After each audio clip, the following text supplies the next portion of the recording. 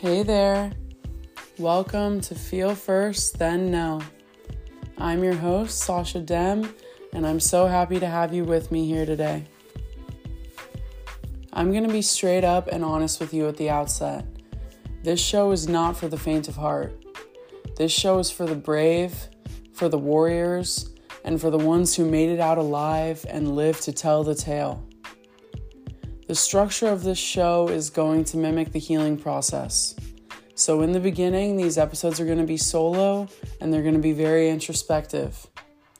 But as time goes on, they'll become more lighthearted and then we'll work other people into the journey. But no matter what, one thing will always remain constant. And that is the fact that I am your ally, I am your confidant, and I am your fellow survivor. We can make it through anything this life throws at us, and we might even manage to come out better on the other side, together. It's time to soar. Who's with me? So buckle up those seatbelts and let's get into it.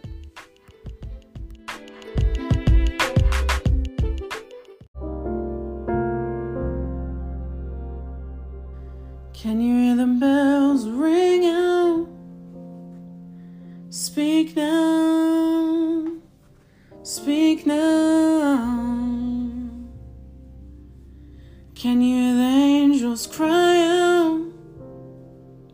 Speak now, speak now. Don't hold your tongue. Speak now, speak now, speak now. Oh, can you hear the angels? Speak now, speak now.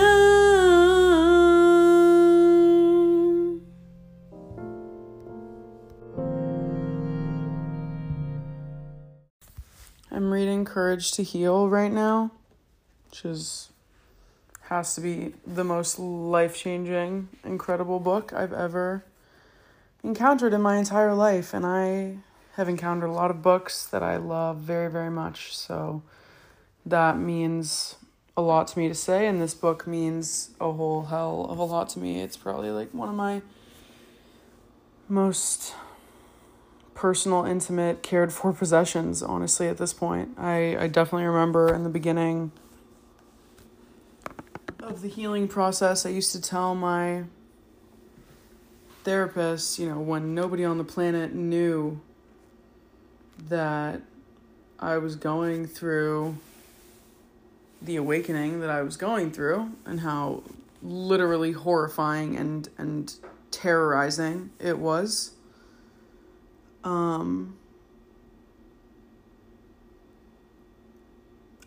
I definitely had components of probably complex PTSD going on, anxiety, lots of other things that didn't ever come in formal diagnoses, but I know enough about these topics and that language to self-identify, if you will.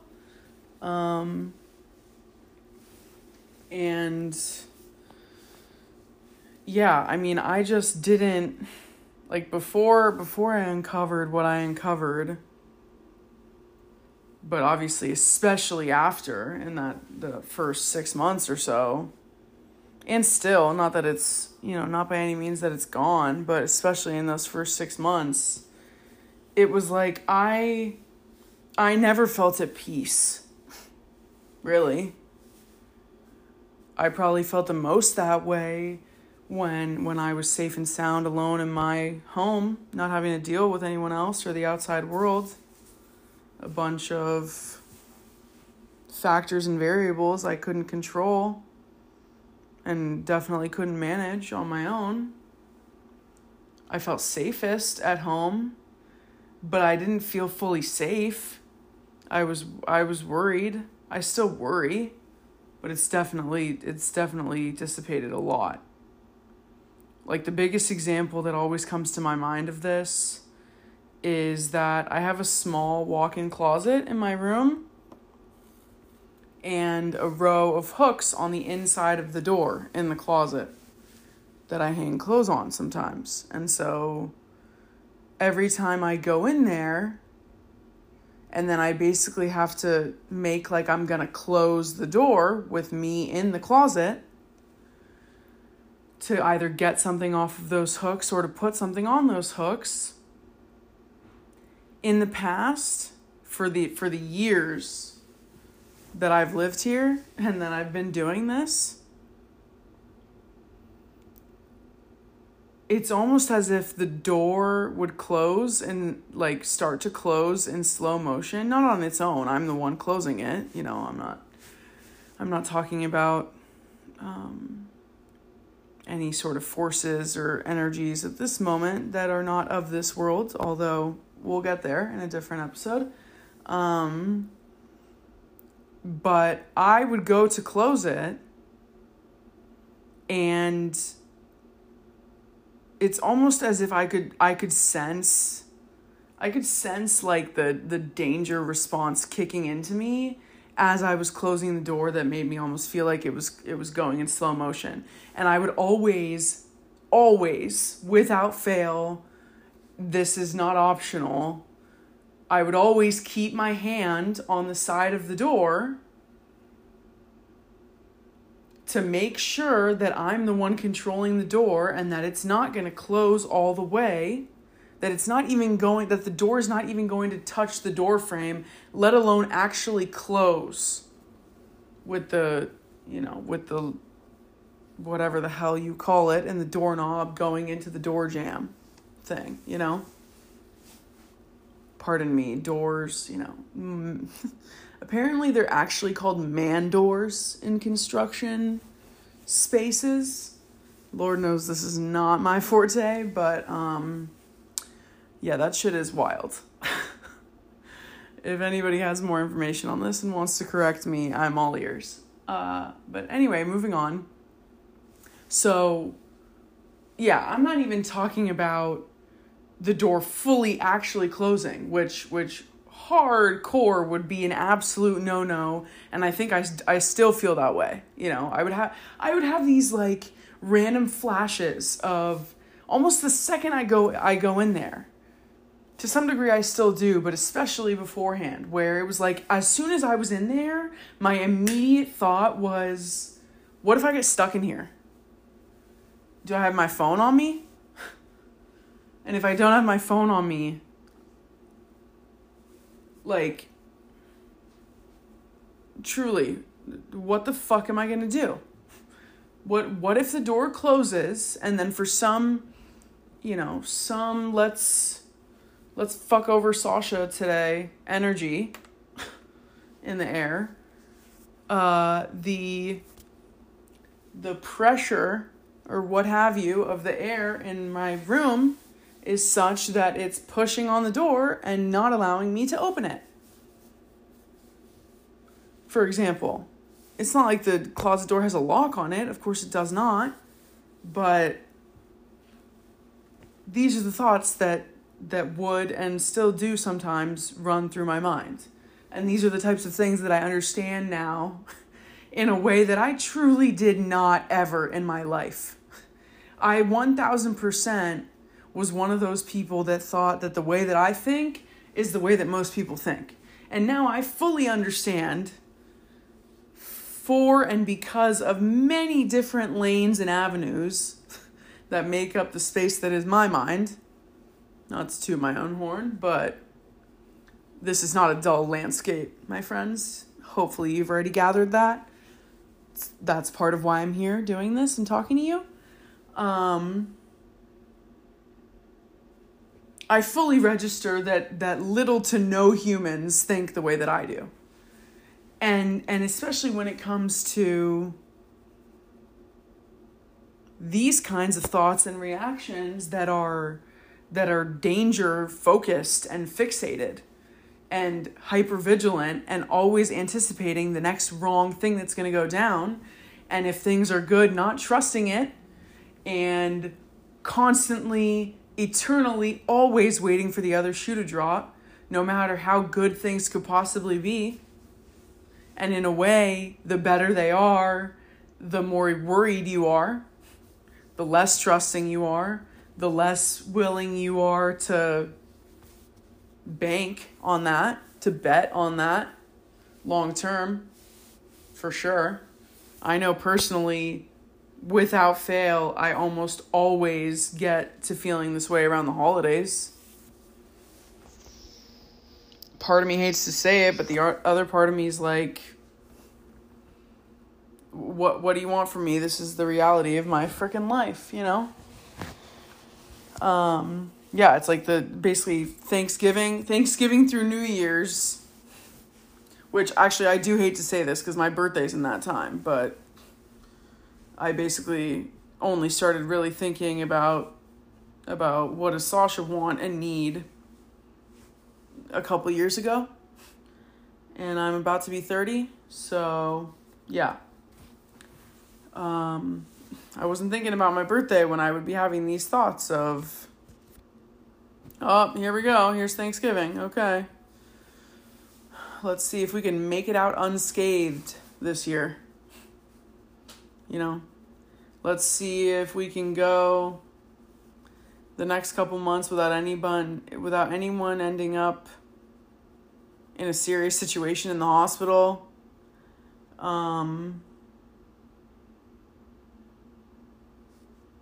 Without any violent episodes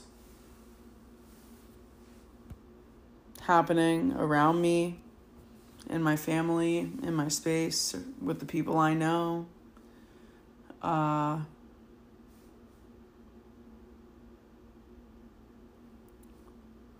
Whatever we're doing as far as livelihood and careers and whatnot.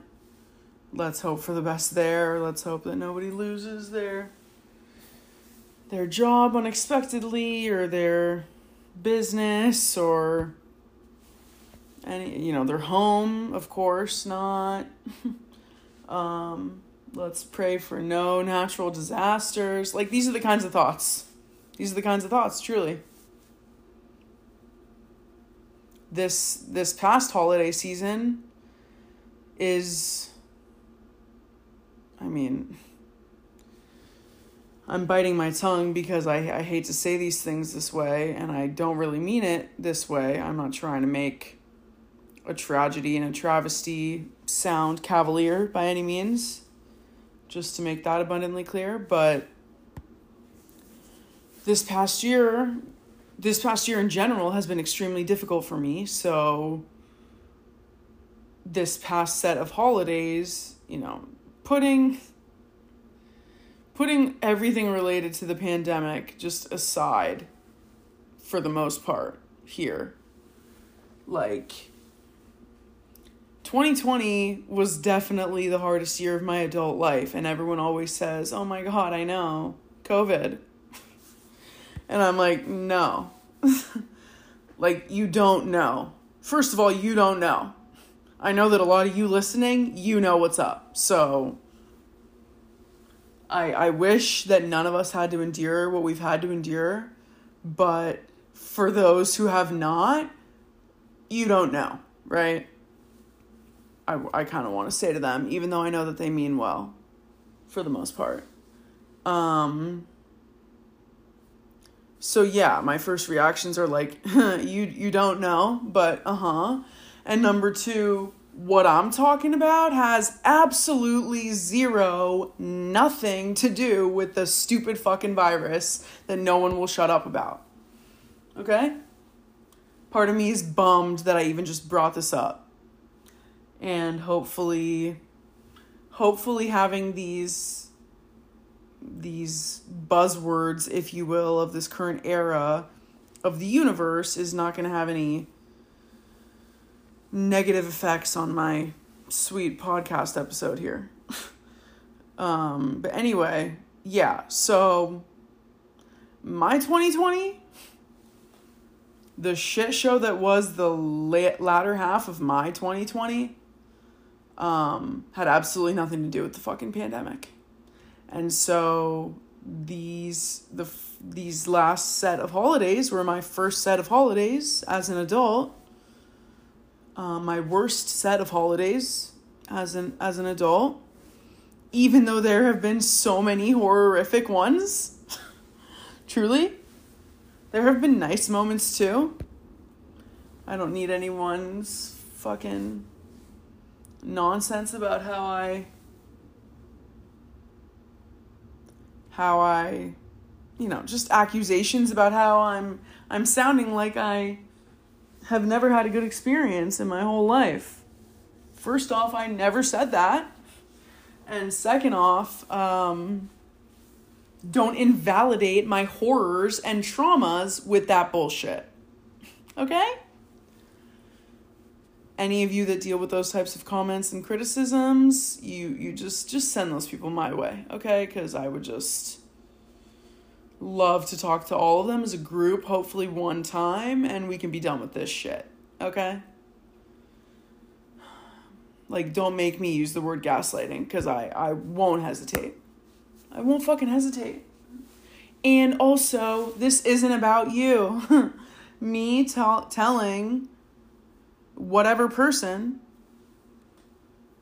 about my difficult experiences is not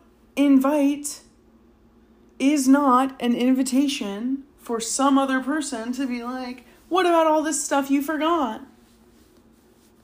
It's like, if I ask you to tell me nice memories that, yeah, I'll be the first to admit, a lot of them are fucking gone. Because when you are horrifically traumatized as a child, that's what the fuck goes on in your brain. I didn't write this book. I didn't make this up.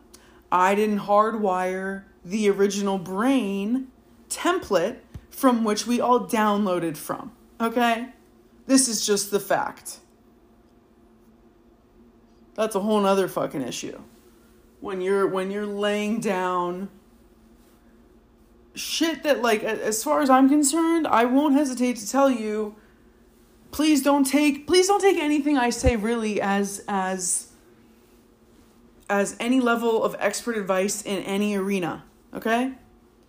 I'm no slouch, and I have degrees and I have credentials, but I don't have them as far as medical doctors do by any means, okay?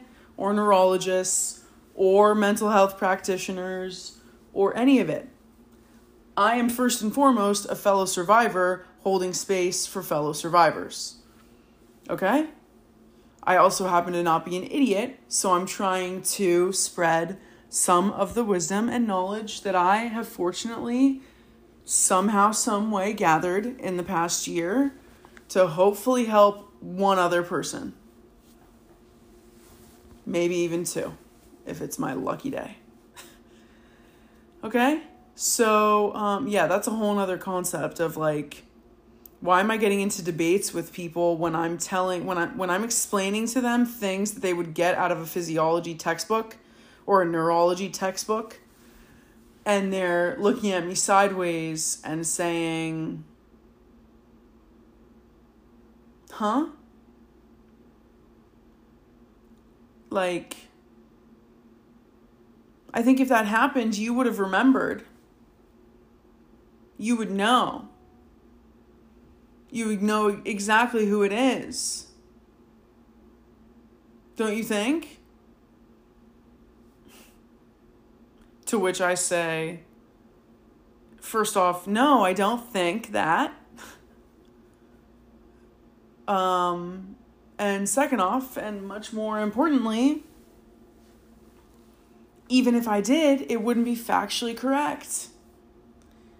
The experience of short-term, long-term amnesia and a whole host of other things are, to my surprise,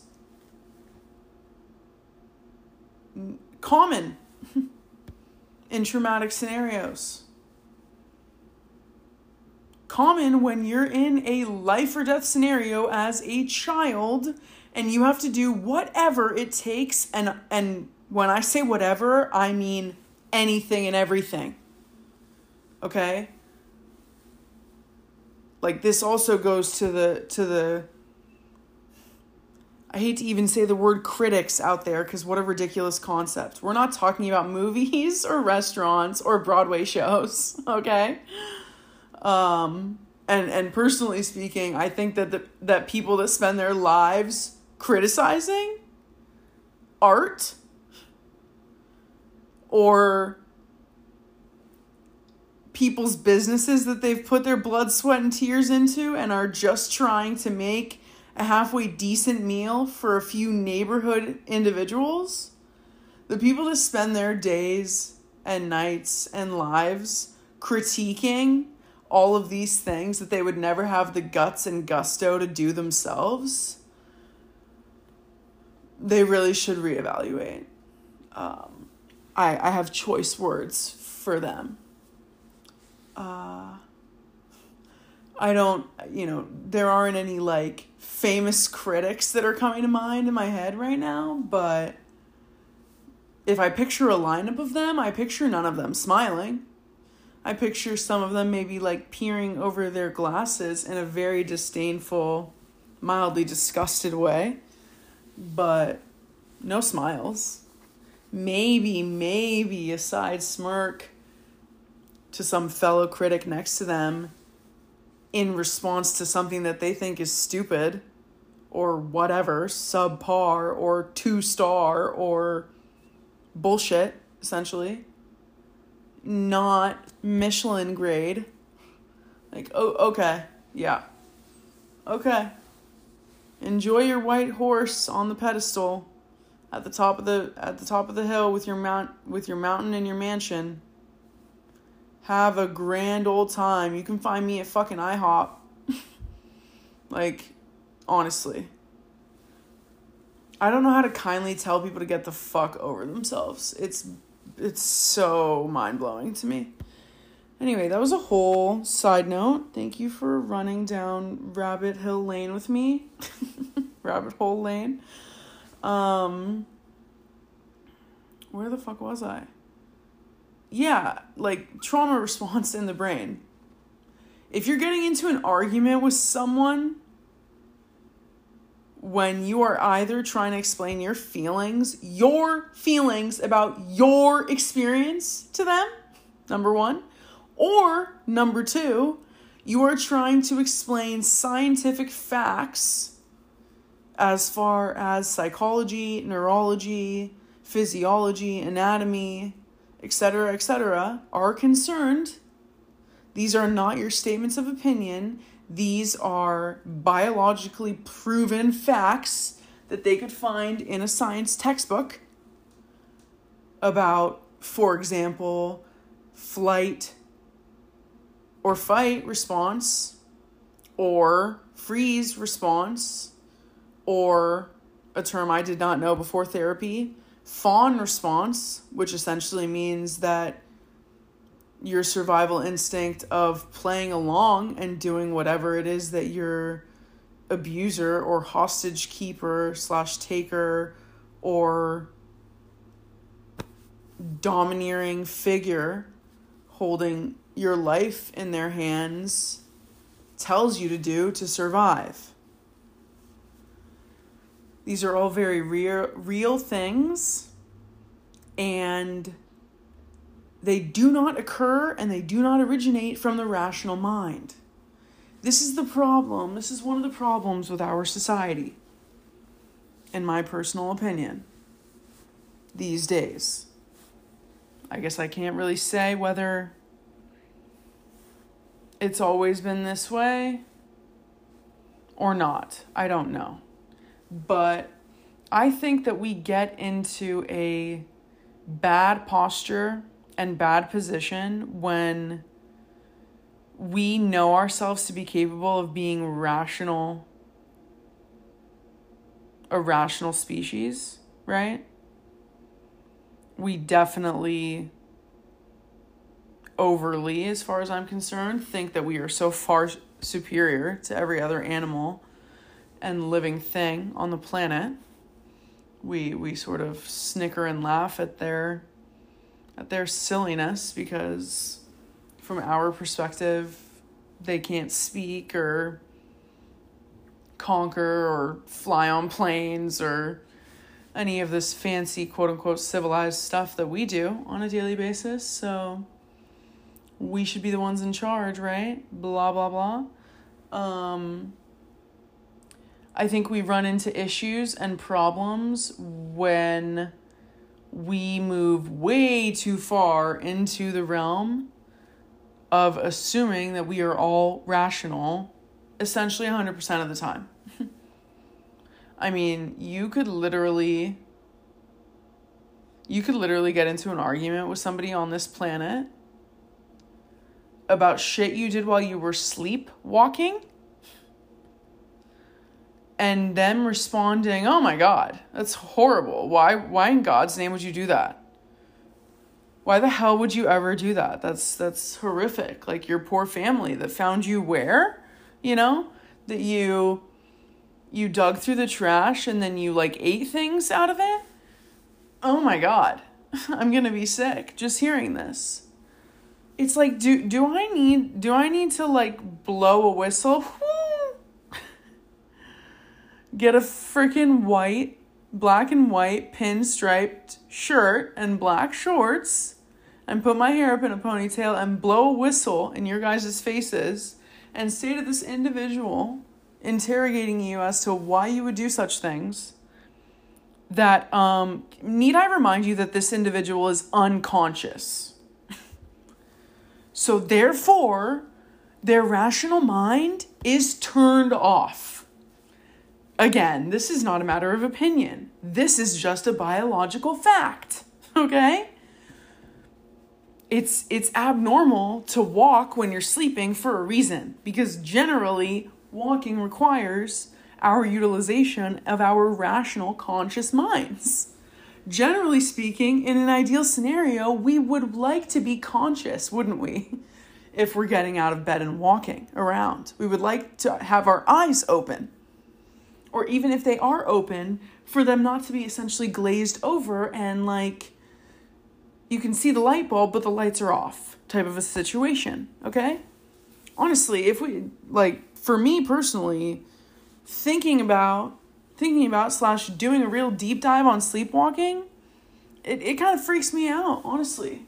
I mean, if one of my family members in my home had this issue, and I just so happened to hear rumblings and grumblings at 3:00 in the morning, and I came out of my bedroom or whatever to see, let's just say hypothetically speaking, the front door wide the fuck open, and this individual, God knows where, even saying that as a hypothetical right now gives me fucking anxiety.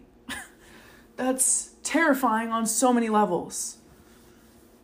Number one, not that they're in order of importance, because obviously this individual who ran away to I don't know where, and neither do they, going back to the point, because they're not conscious. That's why it's called sleepwalking. Obviously they are the number one priority. Where the hell are they? And how in fuck's name are you supposed to find someone? I mean, we are all so used to our cell phones and find your iPhone and find your keys and find your sense of self. Like we have fucking devices and technology to find all of the things all of the time. Well, Joe Schmo in his pajama flannels, no, he didn't pick up his phone to go on a stroll because he wasn't making conscious decisions when he got out of bed unconscious. I know it's hard for people to wrap their head around it. That's why I'm repeating it slowly over and over again. He doesn't have his phone. He doesn't have whatever tracking device you might have contemplated sticking to his ass. Okay? So yeah, you're going to have to do that old school thing that I think all of us here in 2021 sort of have a chuckle at a little bit because we're so spoiled, thinking, hold on, you mean to tell me that I have to either carry on foot or get in a car and start aimlessly driving around town in the middle of the night in the virtually pitch black, basically. Hopefully there are some streetlights in your neighborhood. God help you if there aren't. I just thought about a farm. Whew. You want to talk about some scary shit? Oh my God. The level of darkness that exists in very rural areas where there are no damn streetlights. It's lovely because you can actually see stars and the moon, and hopefully that generates some light. But I just pictured trying to find a sleepwalking human being in a cornfield, for example, in the middle of the night. Yeah, I'm not doing that. Like, I don't even know what to say. I feel sort of obnoxious and rude saying this because, well, what if that's your kid? Well, fuck.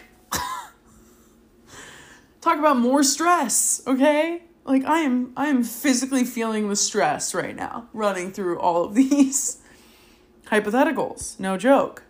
Yeah, if it was my kid, obviously I'm doing it. But fuck is probably what I'm going to be yelling instead of Sally Mae, which might be her name. I'm picking names that are appropriate for a cornfield as far as I'm concerned. Apologies if your name is Sally Mae. Actually, not apologies. I like it. That's why I'm using it. So shout out to you, Sally. I don't know if you do. You probably go. Whatever. Anyway. Going back to my original point 5 hours ago. When you, as an individual, and especially as a child, endure horrific trauma that you probably wouldn't wish on your worst enemy as an adult, and your body and your mind, not your conscious mind and not your rational mind, go into danger zone responses, which basically shuts off your conscious mind for the most part, puts it on timeout, puts it on the bench, if you will. It's not participating because as quick-witted as we all think we are, the conscious mind is actually slow. It's a slow piece. We take time to make decisions. We run through logic. We try not to emotionally react like cannons or what have you, right? That's why we say things like sleep on that decision. That's your rational mind talking. Your fight and flight mind would never say sleep on that decision. Sleep on that decision to fight or to flee. You should sleep on that. Come up with your decision in the morning. I'm sorry, in the morning? If that's how the fuck that worked, there wouldn't be a morning. You wouldn't make it to morning, okay? There is a reason we operate the way that we do. I'm not even going to get into a whole well, I guess I'll just get into it for 10 seconds. We're fucking magical. Like living organisms, us included, obviously. As far as I'm concerned, this shit is crazy magic, okay? I don't know. I don't know how the perfect combination of sunlight and good soil and a little water turns a seemingly insignificant little seedling into a growing plant that could bloom into a huge bundle of flowers or a freaking massive tree or whatever. It's insane. I don't know how it is that we operate in this way of our animal body, if you will. Again, I'm no freaking medical doctor or scientist, so you guys are just dealing with these nonsensical layperson terms for pieces of the brain that honestly just always throw me off. I could probably make some low-level guesses as to as to the different parts that generate the different responses, but inevitably I'm going to fuck something up, so I'm just going to do it in my bullshit language, okay? It's astonishing and incredible that there is no director, so to speak, making calls in your mind and in your body when something occurs that maybe your conscious mind is not even aware of. Like some aspect of your intuition or your body or your animal instincts or whatever sense something while your conscious brain is like, doo-dee-doo, walking down the street, where are we going to get a scoop of ice cream? The fact that some other part of you whose primary job is to protect you and keep you safe senses something, and then less than it takes for me to snap my fingers, you go into this response. You don't make a decision. You just do it. The only decision is one of the two, fight or flight, or one of the three, fight, flight, or freeze, or one of the four, fight, flight, freeze, or fawn. But you almost can't call it a decision to be made because the beginning of this response and that so-called decision, the time between those two parameters is like a quarter of a second. I don't know if that's factually correct, but just go with it for the sake of the story. And then you start doing things that you didn't decide. And not to say that your conscious mind is completely off like it is when we're sleeping. I'm assuming in this situation that you wouldn't be sleepwalking, for example. But then as I say that, I immediately think, well, the awake and seemingly conscious version of sleepwalking, to me, from the pretty minimal that I know at this point, would be dissociation. You're awake and you're alive and you're in your body, but in reality, your mind, your conscious mind has left the building. It's not there anymore. It went somewhere else. Maybe it went high up to the corner of the room to look upon everything that's happening, to remain out of arm's reach, at a safe distance. Or maybe it left the room, the house, the town entirely.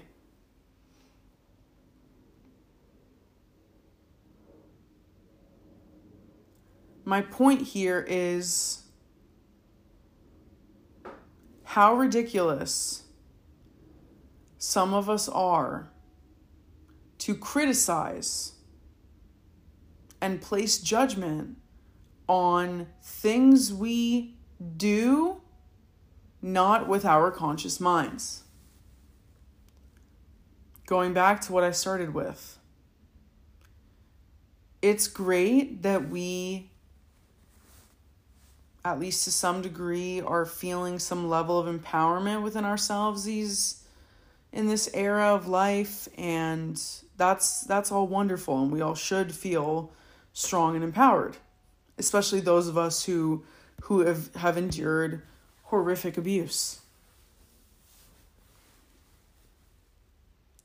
But I think that sometimes we take these modes of thought too far, as if we are talking and assuming, and we're all coming from a place of thought that assumes we are conscious, rational individuals 110% of the time, which honestly is comical to think about and is so freaking not true. So not true. You know, some of the people There are so many individuals out there that think that they have it all figured out, and that they are so in such a high level of emotional control that would say over and over again, like, I am such a logical, rational being entirely to my core. And when the reality is, like, that couldn't be farther from the case. And they have zero self-awareness, so they don't register that that's just ridiculous for basically any human being to say. Like, we were not created as part of the animal kingdom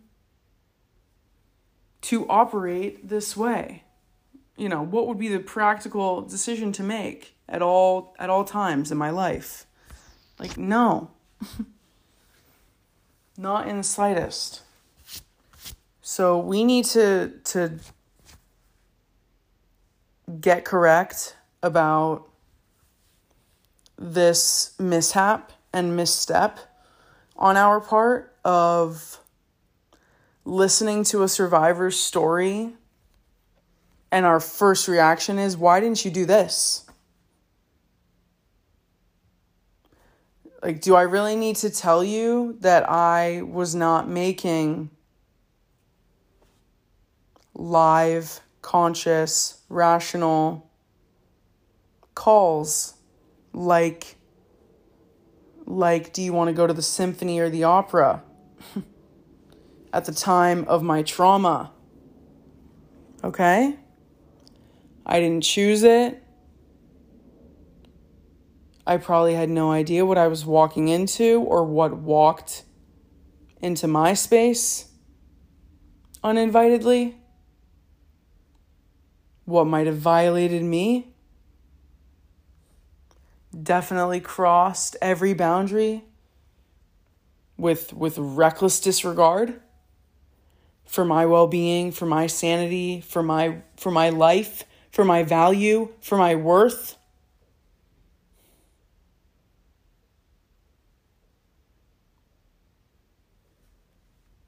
For my position as a child. My level of vulnerability just inherently, physically, emotionally, and mentally, in all ways. Don't insult and diminish a survivor's story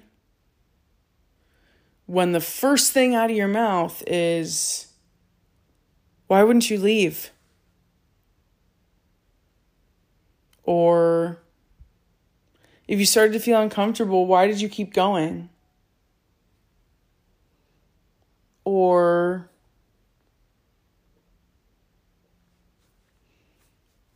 if you knew so-and-so was prone to being a freak or a creep, why didn't you wear something more covered? Or not take that route home? Or whatever it is that people come up with. These thoughts are ridiculous and out of line and insulting and, quite frankly, hurtful to survivors as adults. If we're talking about children, oh, wow. People truly don't realize how powerful the adults in a child's life are and how influential they are. If a kid is born with crazy whoever, and that person tells the kid that grandpa and grandma are purple otters at the aquarium, that kid is going to believe that until he or she has reason to believe otherwise. Okay? Like, the term sponges doesn't even begin to cover it. So do me a favor and don't Don't dishonor any sweet, poor, innocent child, like a 5-year-old or something, for God's sake, by even having the thought of why wouldn't Joey do X, Y, and Z to leave or to get out of the situation or to not do that ridiculous thing, of course not, that adult told them to do. Joey, maybe by his parents, definitely by his society, if he grew up in Western culture and most Eastern cultures.